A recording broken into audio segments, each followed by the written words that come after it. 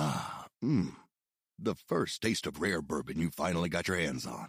That's nice. At Caskers.com, we make this experience easy. Caskers is a one-stop spirit curator with an impressive selection of exclusive, sought-after, rare, and household names in the realm of premium spirits and champagne. Discover the top flavors of the year now by going to Caskers.com and using code WELCOME10 for $10 off your first purchase. Get $10 off your first purchase with code WELCOME10 at Caskers.com.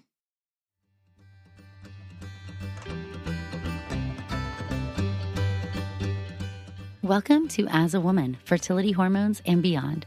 I'm your host, Dr. Natalie Crawford, and I am a board-certified OBGYN and fertility physician, and also co-founder of Fora Fertility in Austin, Texas. Each week on this podcast, I discuss health and fertility and how they relate to your true self. Become a part of the community of collaboration that amplifies others as a woman. I hope you enjoy the episode.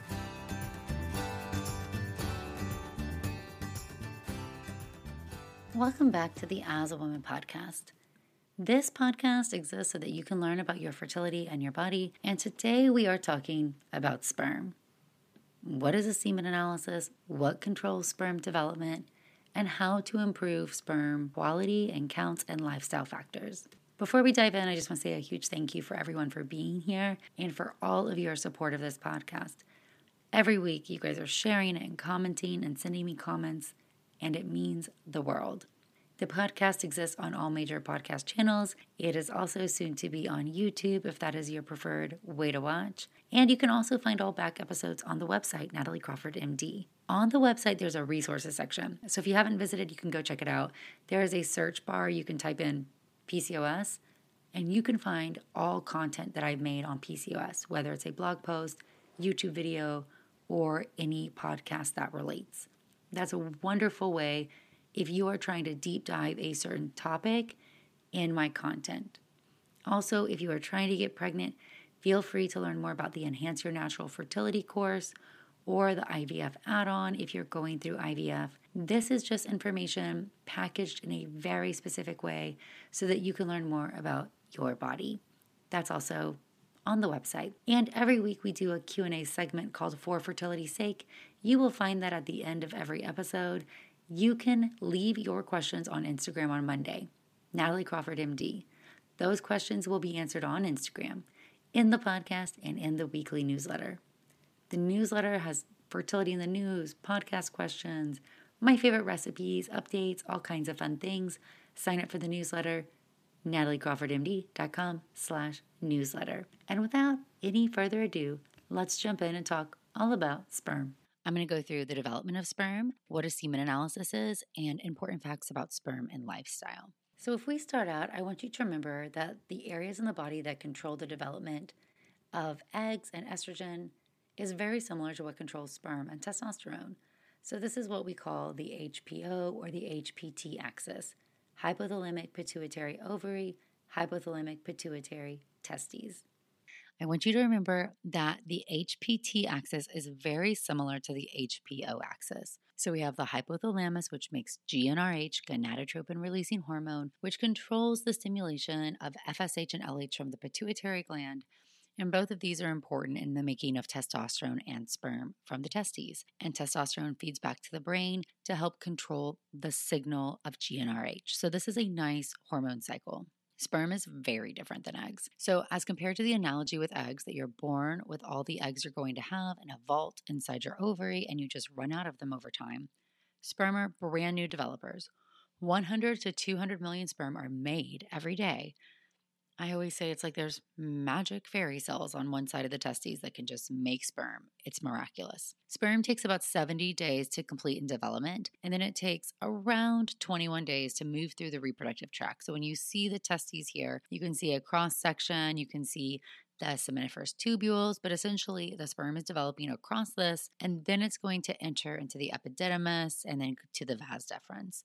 So 70 days to develop, 21 days to go through the tract. So a semen analysis, one current sample, represents sperm that's been exposed to things 3 months ago. But sperm does not carry the insult of our life quite like eggs do. When we look at the male hormones, FSH causes LH receptors to appear, and then LH stimulates testosterone production, very similarly to how it does in the female reproductive tract. Making testosterone in the testes is really important for sperm development. And when you take testosterone, what is going to happen is it tells the brain, hey, we're cool. And the brain will stop sending out FSH and LH, and there will be no sperm development. So, taking testosterone is essentially male birth control. So, there's no reason for anybody to be on that. There are better medications. There's Clomid or HCG or other options if somebody has a low testosterone. But taking testosterone is the equivalent of male birth control. Common question is, what about paternal age? Does that have anything to do with male fertility? Testosterone production and sperm production both decrease with age. So you have decreased quality of sperm and decreased amount. The risk of infertility does increase as men get older. So when you look between women who are age 35 to 39, when the male partner was 40 and older, there was a 2 to 3 times increase in infertility as compared to the male partner being younger. And I always think this is an interesting stat from a study that conception is 5 times as long for men over the age of 45 than for men who are under the age of 25. And that's even when you adjust or control for female partner age. And so part of these reasons is just anatomy. The testes can atrophy and your anatomy is not the same as you age, and your HPT axis changes. So the most profound changes that we see is when the male partner is over 50. And some of this is genetics. So just like we talk about the genetic stability of the egg, we really have to worry about the genetics of the sperm as well. Because if we think about what a sperm is, there's a head, and that's where all the DNA lives. A sperm's job is to safely transport DNA through the female reproductive tract, attach to an egg, and fertilize the egg. However, increasing age is associated with increased genetic abnormalities and fragmentation of that DNA inside the sperm head. We have seen an increase in new autosomal dominant mutations in men who are older. And these are examples like dwarfism or Marfan's disease.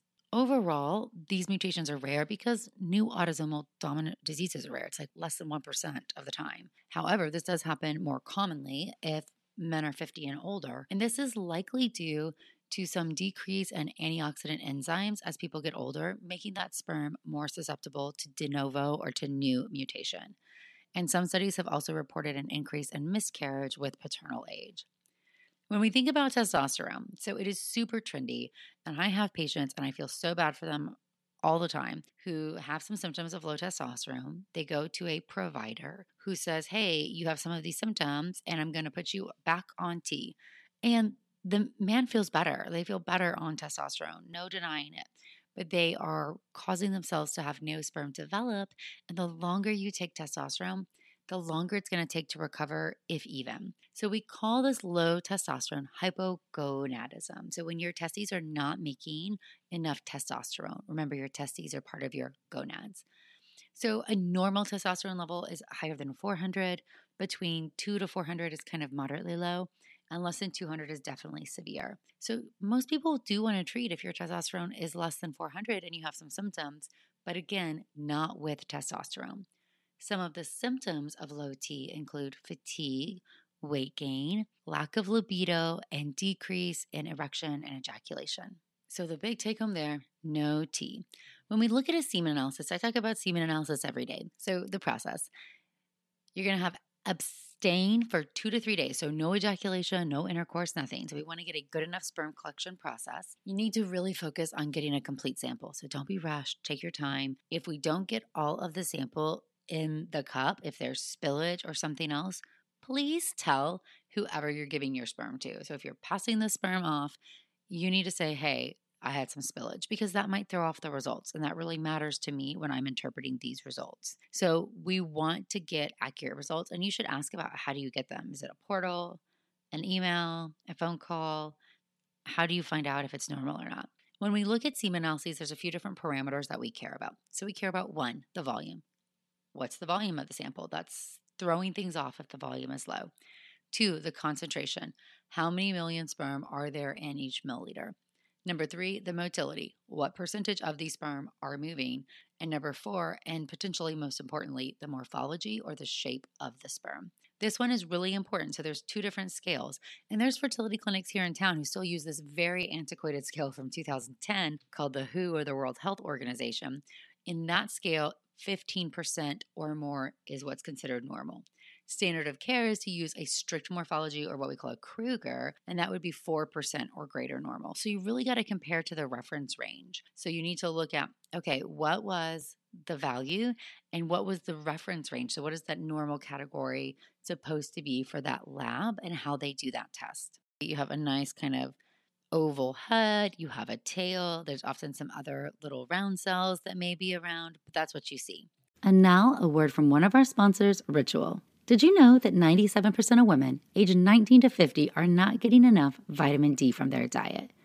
Ritual is essential for women 18 and plus, was shown to increase vitamin D levels by 43% in a clinical study. I love Ritual, and I love taking their Essential for Women 18 plus every single day. One reason I love it is that it's gentle on an empty stomach, and it has a minty essence, so every bottle feels refreshing and is actually enjoyable. It's also clinically backed multivitamin with high quality and traceable key ingredients, and they have industry-leading sustainability standards. No more shady business. Ritual's Essential for Women 18 and over is a multivitamin you can actually trust. Get 25% off your first month for a limited time at ritual.com/AAW. Start Ritual or add Essential for Women 18 plus to your subscription today. That's ritual.com/AAW for 25% off. And now a word from one of our sponsors, Quince. My closet has a tendency to get chaotic and crammed with a bunch of clothes that I don't really want to wear. What's been a game changer for me has been upgrading to high quality and affordable pieces from Quince. Now I have a wardrobe full of luxury and classic essentials, and I stayed on budget. The best part is that Quince items are priced 50 to 80% less than similar brands, and they do this by partnering directly with top factories, cutting out the middleman and passing the savings on to us. In addition, Quince only works with factories that use safe, ethical, and responsible manufacturing and premium products and finishes. I personally am loving the linen pieces as it's Texas and summer's upon us. Indulge in affordable luxury. Go to quince.com/AAW for free shipping on your order and 365-day returns. That's QUINCE.com/AAW to get free shipping and 365-day returns. Quince.com/AAW. When we look at these different values and what they mean, so the first is looking at the volume and the pH. So your volume should usually be at least 1.5 milliliter, and the pH is pretty alkaline, and that protects the sperm from the acidity of the vagina. The volume comes from the seminal vesicles, and low volume may be a sign that there is low production, there's an obstruction, or even something called retrograde ejaculation. This is actually where some of the sperm goes into the bladder, and if you checked a urine sample, you would see sperm floating in it. Isn't that wild? When you have blocked ejaculatory ducts, this actually happens in cystic fibrosis carriers. It can happen in other people too, but sometimes when men carry cystic fibrosis, they're perfectly asymptomatic. However, when they have infertility and they go and get a semen analysis done, you may find a low volume and a low pH. And that's from the ejaculatory ducts being blocked. But in the case of cystic fibrosis, this is because they're absent. So we call this CBAVD, congenital bilateral absence of the vas deferens. And so that's a dorky REI test question. But when I see a semen analysis, I sometimes will say, I'm concerned you have cystic fibrosis, you carry this, and I need to test you. And I've had patients that we test the male partner and he's a carrier, and then we test the female partner and she is as well. And now we're on a whole different ball game because we're also doing genetic testing for that disease. So low volume by itself does throw off your results. So what I'll often do is have somebody abstain for a longer period of time. So that's kind of step one. Hey, you had some spillage, your volume was low, maybe that threw things off. Let's abstain for a little bit longer and see if that helps us. The second parameter is the concentration. Concentration is measured in millions per milliliter. And so azoospermia is absolutely zero sperm. So when you do not see any, that's azoospermia. So it could be obstruction, it could be lack of production, but that is what no sperm is. So when you hear that word. Oligospermia means low counts. Depending on how low they are, that might warrant an endocrine evaluation or a visit to the urologist. Importantly, I want you to know this. Normal is 15 million per milliliter or more, 15. But the probability of conception increases with increasing concentration between 15 up to 40 to 50 million. After that, it's not much different. However, there's a big difference. So these are the low end of the normal range. So if somebody's rocking out at 16 million per milliliter, that's normal, putting that in air quotes, but that is on the low end of normal. And their chance of conception is going to be lower than somebody who has 50 million per ml. Motility is the number of forward moving sperm. So not just sperm who are twitching around and doing a jive, but ones that are actually making forward progressive movement. The probability of conception increases with rising motility up to about 60%. So this is another one. 40% is the low end of normal. 60% is the best for conception. So there's a gray zone in there where you might be barely normal, and we have to put all of these values together. Motility abnormalities can often be due to lifestyle, to infection, environment, and the daily choices that we make. And we put these values together for a functional count, which is called the total motile sperm. This is volume times concentration times motility. A normal number is at least 40 million moving sperm in the sample. Less than that is abnormal. Acceptable for IUI is 20 million moving sperm in the sample. So if you go do this and you get a sample and you only have 5 million moving sperm, that's really not acceptable. You lose about half the sperm in the wash process for IUI. And so these super low counts have a very low chance of that type of low tech treatment like IUI working. When we look at the quality of the sperm, this is the morphology, and this is a really important value. So when we look at this one, strict sperm morphology is the best one. That's the Kruger, where it's influencing the ability, or looking at the ability of a sperm to fertilize an egg. This is likely influenced by environment and lifestyle. When we have low morphology, that is an indication for ICSI. And when we looked at conventional fertilization rates in the lab, this gave us something to study. We have set eggs, we put sperm on them, but not in them. When the percentage of normal sperm was 14% or higher, there was highest fertilization rates, and it was very poor when there less than 4% of the sperm had normal morphology. So I think that's really important. If we looked at how much fertilized, the morphology really does play a role here. And this is why if you have any abnormally shaped sperm, you should consider ICSI. And we're going to go over what those different treatments are in the next section. This is the morphology of the sperm. And so when we look at the morphology of the sperm, we can see there's a normally shaped sperm, which has a normal head and a nice little tail. And then you have all these weird sperm. You have a giant head, a micro head, two heads, two tails, a weird long oblong head, rough head. I don't know that that's what I would call it, but I say rough head, and then an abnormal middle part. So there's a lot of variation in sperm. So it's crazy that so few sperm have to actually be normal. And another thing you can find in a semen analysis is round cells. Round cells can be immature sperm, epithelial cells, red blood cells, or white blood cells. You can't always tell what they are. It depends on the type of semen analysis. So the general treatment is an anti-inflammatory and antibiotics for 2 weeks, and then to retest and see if those round cells have gone away. I always like to think about round cells as making it hard to conceive. If you imagine a highway and you have a lot of stalled cars, it's going to be really hard to get down the highway. So even though there might be some other sperm that are perfectly fine, these round cells can be obstruction for them getting to where they need to go to get the job done. DNA fragmentation is an interesting concept, and it is a test that can be done. This is debatable. So let's think about this test. The idea here is that when sperm has more fragmented DNA, the DNA is less integrity, it has less strength, and it's going to be more abnormal. Causes can be from external factors like heat, smoking, environmental chemicals, chemotherapy, and then intrinsic factors. So things like oxidative stress, that's inflammation, or problems having your sperm mature. What we do know is DNA fragmentation has been associated with decreased IVF success and miscarriage. And original studies told us this was an indication for ICSI, or taking one sperm and putting it inside an egg. So that's what original studies told us. However, newer studies are suggesting that highly fragmented DNA might be an indication for testicular sperm extraction, because testicular sperm appears to have lower level of fragmentation than ejaculated. Kind of makes sense. Maybe it gets damaged on the way out. It develops fine, but then in those 21 days that it's coming down the ejaculatory tract, maybe it gets damaged then. So this is something to think about.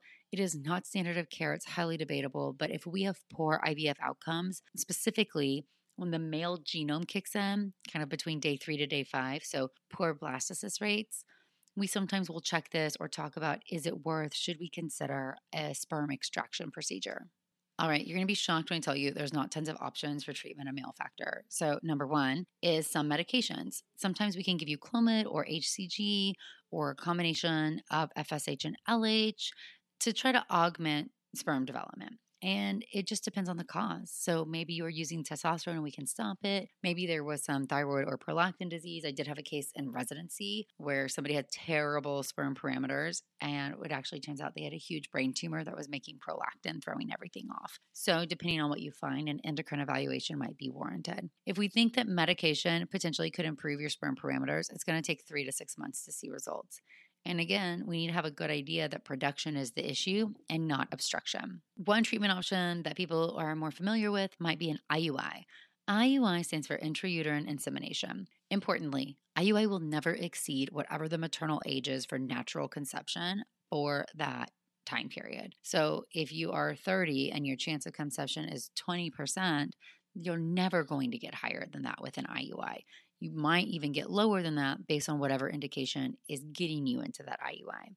You do lose 50% of the sample with the wash process, so that's why those starting numbers, that starting total motile sperm count, is really important. Your best results are achieved when the number of total moving sperm is going to exceed 10 million. So because you lose half of them, that means on a routine analysis, we want there to be at least 20 million moving sperm. And again, the morphology is really important. Success rates with an IUI are really bad when your morphology is low. So I don't think this is a really good option for what we call teratospermia, isolated morphological defect. I think IUI is pretty good. If there's like a mild concentration abnormality or a motility issue, that makes a lot of sense. If I take the sperm and I put it in a catheter and I put it in your uterus, I like to think of this as taking your best players and putting them further down the field. Well, then I can get an improvement in pregnancy rates potentially. But if the shape is off, if all those players have a broken leg, still can't win the game, still can't make the shot. So IUI is really best for donor sperm, that's the best, or what we call absolute male factor, meaning there's some reason why sperm and egg can't meet. Maybe you can't have intercourse, it's painful, you have a problem with ejaculation. So sometimes taking even a partnered sperm sample, but putting in a catheter and putting it in the uterus is helping. Mild male factor, specifically motility issues or mild concentration abnormalities, and then it can be used for unexplained, but it's really not a great treatment for that.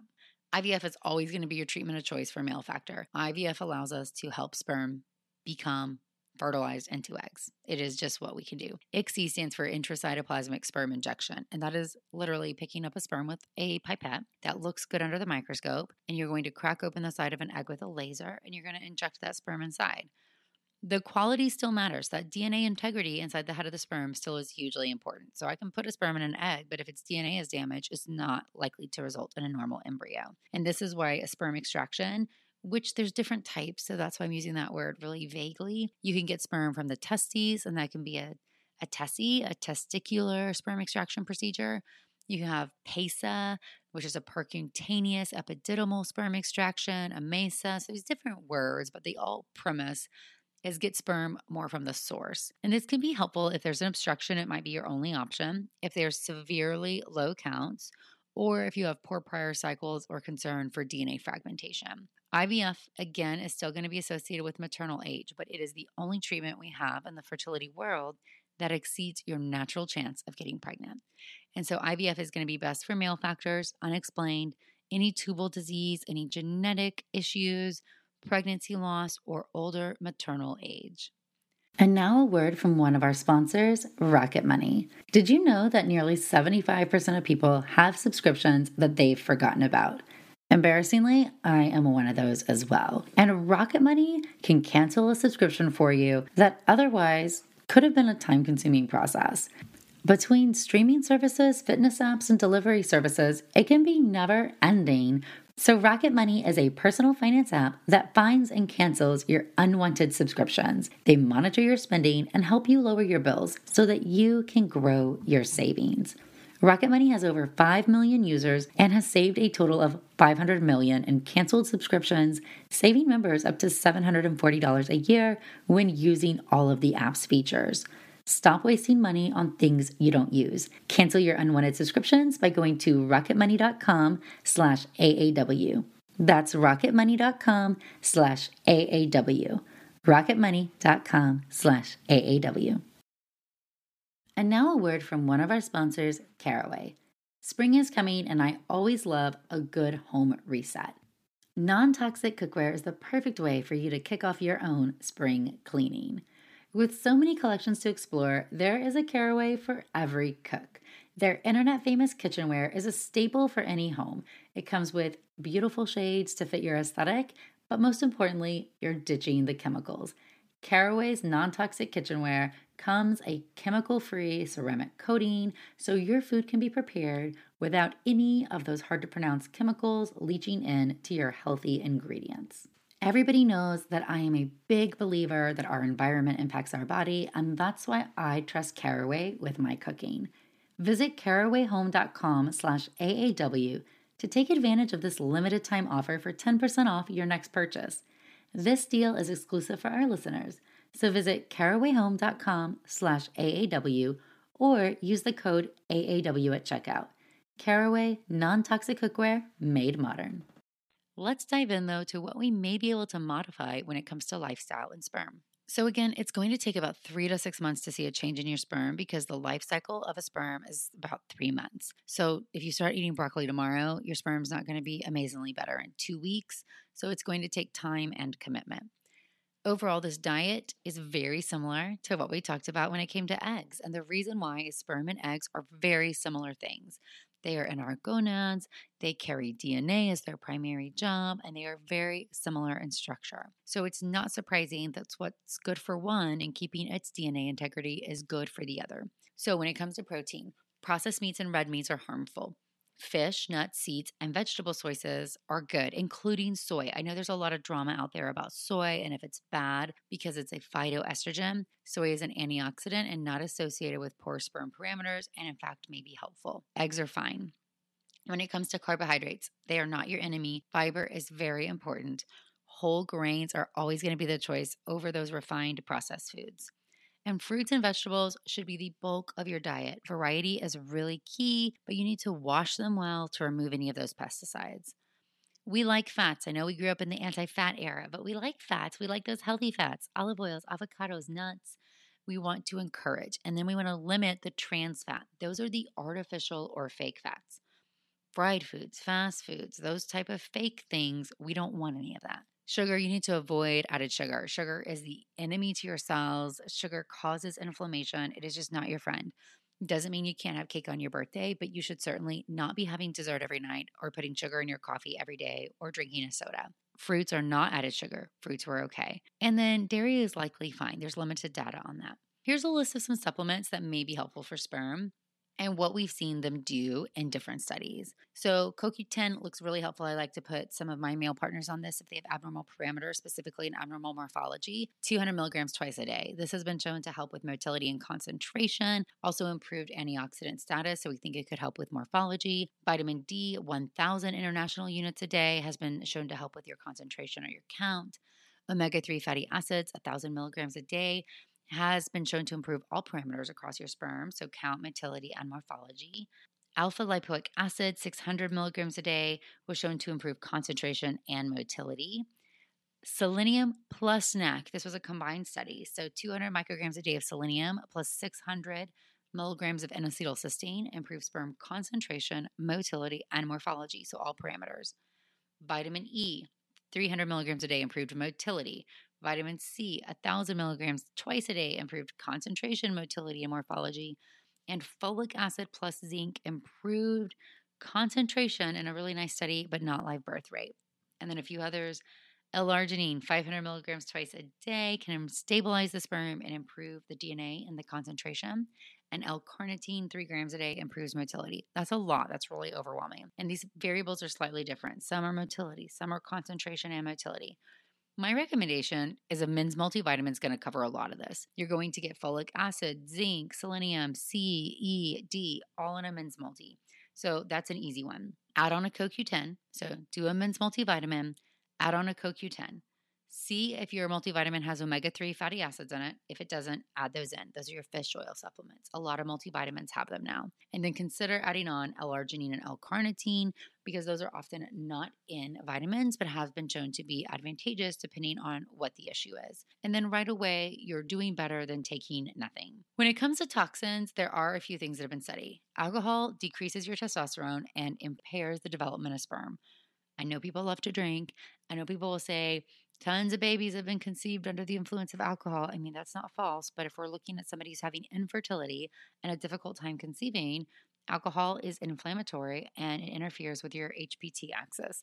So we should at least decrease this. Doesn't mean you have to have none altogether. I usually say, can you limit it to the weekend? Can you have less than 4 drinks a week? Maybe don't do the split a bottle of wine every night that got really popular in COVID. Tobacco. Absolutely terrible. Reduces your sperm count, your morphology, and your motility. That one needs to stop. Marijuana is also really bad. Decreased motility, viability, and decreased testosterone. So I would prefer you to have, a beer on the weekend than to smoke cigarettes or marijuana. Caffeine has been controversial. There's no evidence to support right now that you have to limit caffeine. Opiates definitely decrease testosterone and sperm motility and concentration. So if you're on long-term opiates, you need to make sure somebody knows about that or you get a semen analysis early. Steroids, as we talked about, it makes it hard for sperm to develop. So get off of any anabolic steroids. Obesity alone can reduce sperm count and it does decrease your testosterone. So if you are overweight, some of those healthy eating and weight loss strategies can be helpful for you. And heat increases DNA damage. And so this is why when we think about heat, you'll hear don't sit in a hot tub or a sauna. Don't sit with your laptop in your lap. Always put your laptop on a table or something next to your desk. And don't ride anything like a motorcycle sometimes if you're like, I've had fighter pilot patients and their sperm counts are really not great because it just gets hotter, or truckers because it gets hotter. So those are something where maybe you can't control that because it's your job, but you could get a semen analysis much earlier than waiting the year of the fertility evaluation because you're exposed to heat. Boxers or briefs has not been shown to make a difference. And just living in this inferno of Texas where it's 1,000 degrees outside, also not shown to make a difference. Pesticides have decreased your concentration and motility and can increase damage in the DNA. You can't always control those. You can control what you put in your yard, but not what's on your food. So recommend really thoroughly washing your fruits and vegetables.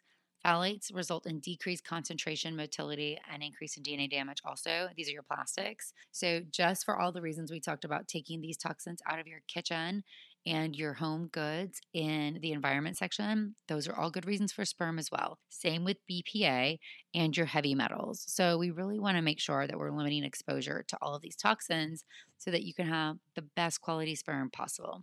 I've got to say that too often I see a couple come to me totally believing that they don't even need to check sperm. There's no need. That's not the problem. I don't even want to do a semen analysis. I don't even want to talk about it. I will see female partners making huge lifestyle changes and totally ignoring whatever a male partner might be doing. And overall, this thing, conceiving, takes two. And so really, your gametes, if you have a partner, they both matter, and what you do, it matters. So make this a team sport and work together. And personally, I know I'm very specific about this, but I'm not going to treat you, even if you have irregular cycles, if your partner has not had a semen analysis done, because I'm not willing to do treatment in vain.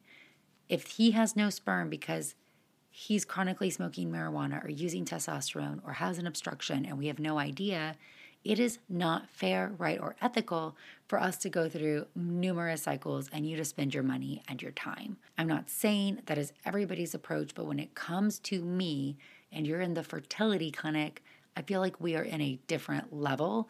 And at this point, I want to know everything. So please stop this mentality that it must be me, he's fine, or stop that, well, he has a kid who's 5.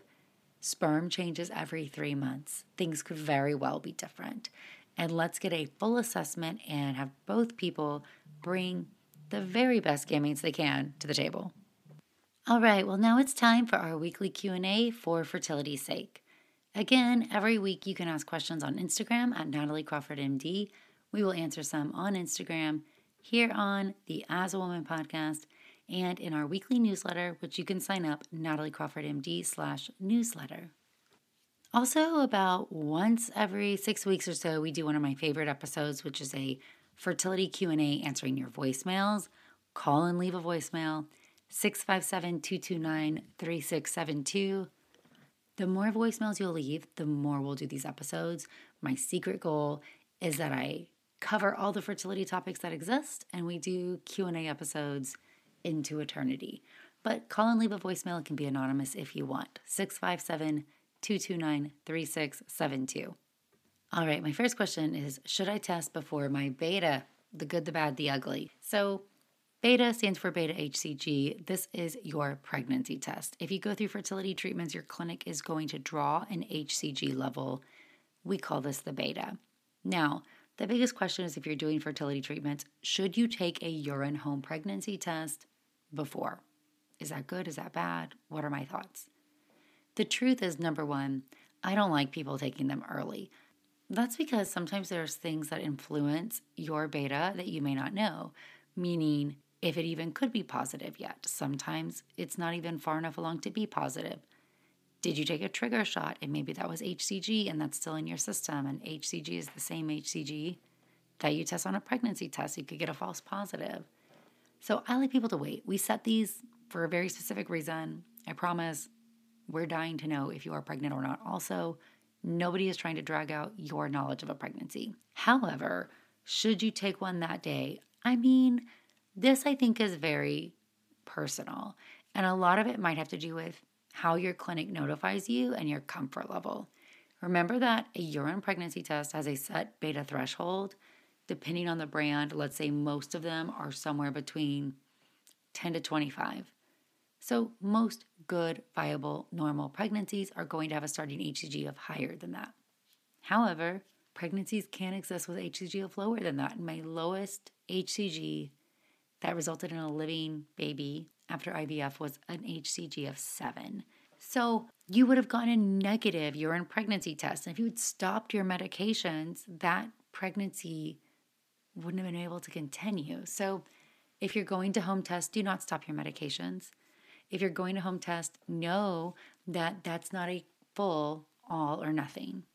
Probably one of the things that some of my patients told me that I resonated with just personally was that they would take a urine pregnancy test the same day as their beta so that they could share that moment with their partner. But of course, they had perspective. They didn't stop their meds. They were going to wait to see what their clinic said about what the level is and if that was good. But they liked having that moment with their partner. Again, I think a lot of it depends on how your clinic notifies you, and think about how you want to find out. But bottom line, never, never, never stop your medications without being instructed to do so from your clinic. All right, the next question is thoughts on InvoCell. So InvoCell, again, is a small device where you take a set number of eggs, typically 8 to 10, and you still have to go through IVF, remove the eggs with an egg retrieval.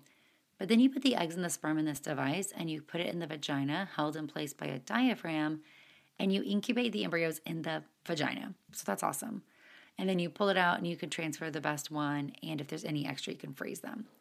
I think InvoCell is an absolutely lovely option for select people, notably young, tubal factor, young, PCOS. Both of those scenarios where there's absolutely normal sperm. Potentially, I like it for people who are using donor sperm. Actually, I do. So depending on your family goals, I think it can be a great option for a single mom by choice or for a lesbian couple, depending on family goals and age. I don't love InvoCell if you're older because you don't do genetic testing. I do not love InvoCell if there is any male factor at all. Hard pass. I do not love InvoCell if there is a genetic reason why we want to have genetic results. Recurrent pregnancy loss or prior genetic disease or age. I don't love InvoCell if you want to have more than one child, because in most cases we are purposefully understimulating you to use lower medications and get fewer eggs because the device only holds so many. I don't want to understimulate you if you want more than one child. And I absolutely do not love InvoCell if you have unexplained infertility. Hard pass.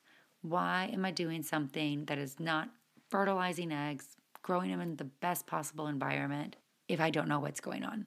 So I think InvoCell has its place in the young patient with a clearly defined reason for infertility who wants one child. I'll be honest, that's not most of my patients. Can I have a baby Who is healthy after moderate placental abruption or premature birth with my first? For the most part, yes, one thing should not relate to the other. A placental abruption is where the placenta starts to detach from the wall of the uterus. This causes a pocket of bleeding. It can cause a severe emergency. The baby may not be getting enough blood, and it can cause your uterus to start contracting. It definitely can result in neonatal death. If it happens prematurely, it can cause premature birth. Certain things are associated with a higher risk of an abruption: high blood pressure, trauma, cocaine use, uterine trauma. So, if you have high blood pressure, managing your high blood pressure before you get pregnant, whether that is losing weight, being on stable meds, exercising, whatever, is something that could help you decrease that risk in the future. But most of these are random. You did nothing to cause it, it just happened, and it's unlikely to happen again. That being said, I always want to check that nothing is wrong inside the uterus, that there's not a structural abnormality, because sometimes placental issues are higher in those cases, and that there's no scar tissue residual from a traumatic birth, no matter how it happened. So I would recommend talking to your doctor and considering getting imaging of your uterus and your fallopian tubes before conceiving, just to make sure everything looks normal. What can cause multiple early miscarriages before the first 5 to 6 weeks? So these are typically called biochemical pregnancies or chemical pregnancies. This is when you're having a miscarriage before you see a baby on ultrasound, and you usually can't see a baby on ultrasound until about 5.5 to 6 weeks, and even then, a lot of people can't get into the doctor at that time frame. A chemical pregnancy is still a loss. If you got a positive pregnancy test, you are pregnant. The number one cause of why people lose these is genetics, by far and away. Random genetic abnormalities increase with age. The eggs have been sitting in your body since before you were born, chromosomes held perfectly apart, ready to ovulate, and the proteins that hold those chromosomes in place, they break down with time, therefore causing you to have an increase in genetic abnormalities. Your body can only carry so many babies, so it doesn't want to carry genetically abnormal babies if it gets the choice. Those genetically abnormal embryos do not send the right signals back, causing your body to prohibit it to keep growing at an early stage, largely by not making enough progesterone. Remember, HCG is the stimulus to progesterone once you're pregnant. So number one, genetic abnormalities. Number two is going to be in the same vein. It's just going to be embryo competency. We see this some in IVF pregnancies that miscarry or still have chemical pregnancies, is that you need to be genetically normal, but that's not all. The embryo still has to have the ability to have cells divide and to grow at the right pace and have appropriate metabolic features. And there's a lot to embryo competency that we don't fully understand yet. That's a huge area of research and development. What you are hearing me say is that the top causes of chemical pregnancy are embryo related, not you, not uterine structure, not clotting disorder, not something that you are doing. Now, if you have history of a clotting disorder, if you have uncontrolled diabetes, if you have unmanaged thyroid disease, if you are exposed to cigarette smoke or marijuana, these are things that can increase your miscarriage risk. But number one, the top cause of these early chemical losses is embryo factors. Does metformin help with PCOS symptoms such as hair thinning? Great question. Metformin is a medication that helps your body be more sensitive to insulin.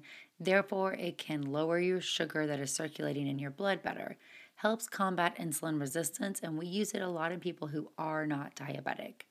This has been shown to have a variety of beneficial properties, potentially even outside the realm of PCOS or diabetes, such as anti-aging, brain health, because what we know is high levels of circulating sugar are just not good for how our bodies and our cells work. When it comes to the ovary, one of the main problems in PCOS is an increase in testosterone production. Although we think about T and we think about hair growth and like stomach hair, reality is high testosterone can cause two interesting things with hair. It can cause thinning of the hair on your head. Think about male pattern baldness. Yet it can also cause development of facial hair. So metformin helps decrease testosterone production in the ovaries. That's an extra added benefit. It's why we see an increase in ovulation in people who are on metformin alone. Of course, Clomid and letrozole do better. Those are actual ovulation induction agents. But that is why just metformin can sometimes help people start to spontaneously ovulate. You're going to become more sensitive to insulin. Your circulating insulin levels are going to decrease. You're going to respond better. You might lose weight and you're going to have less testosterone made. So it can help with hair thinning. My luteal phase is 10 days, but my progesterone level is normal. Is this okay? Remember, one, progesterone levels do not mean anything except you ovulate. Okay equals 3 or above equals you ovulate. Progesterone does not equal a luteal phase defect because in the luteal phase, progesterone is made in pulses from the corpus luteum. It can range anywhere from 3 to 40. We should not be checking progesterone levels in the luteal phase to confirm a good or a bad luteal phase. All it is confirming is, did you ovulate? A short luteal phase is clinical. It's a clinical thing. Is your luteal phase 11 days or less? Are you having luteal spotting? If you truly have a luteal phase of 10 days or less and you're tracking ovulation very well, that's not normal. That is a sign that you're having a dysfunction. We're not going to say that you're not ovulating, but it is more dysfunctional. And there might be a reason. Maybe you have high prolactin. Maybe your thyroid is off. Maybe you're running out of eggs. Maybe you're slightly on the hypothalamic dysfunction end. But that's not ideal ovulation. That might impact implantation. We don't know. But the short answer is I would get that evaluated. That's not normal. I would do a full fertility evaluation. I would check hormones like prolactin, thyroid, AMH. If all things come back normal, I would consider ovulation induction to try to improve that. And I do go over this in detail in the low progesterone episode, which was recent. So you can go back and listen to that one specifically. All right, friends, again, I love your questions. Keep them coming on Instagram at Natalie Crawford MD. You can also call and leave a voicemail, 657-229-3672. And don't forget to check out the website, nataliecrawfordmd.com.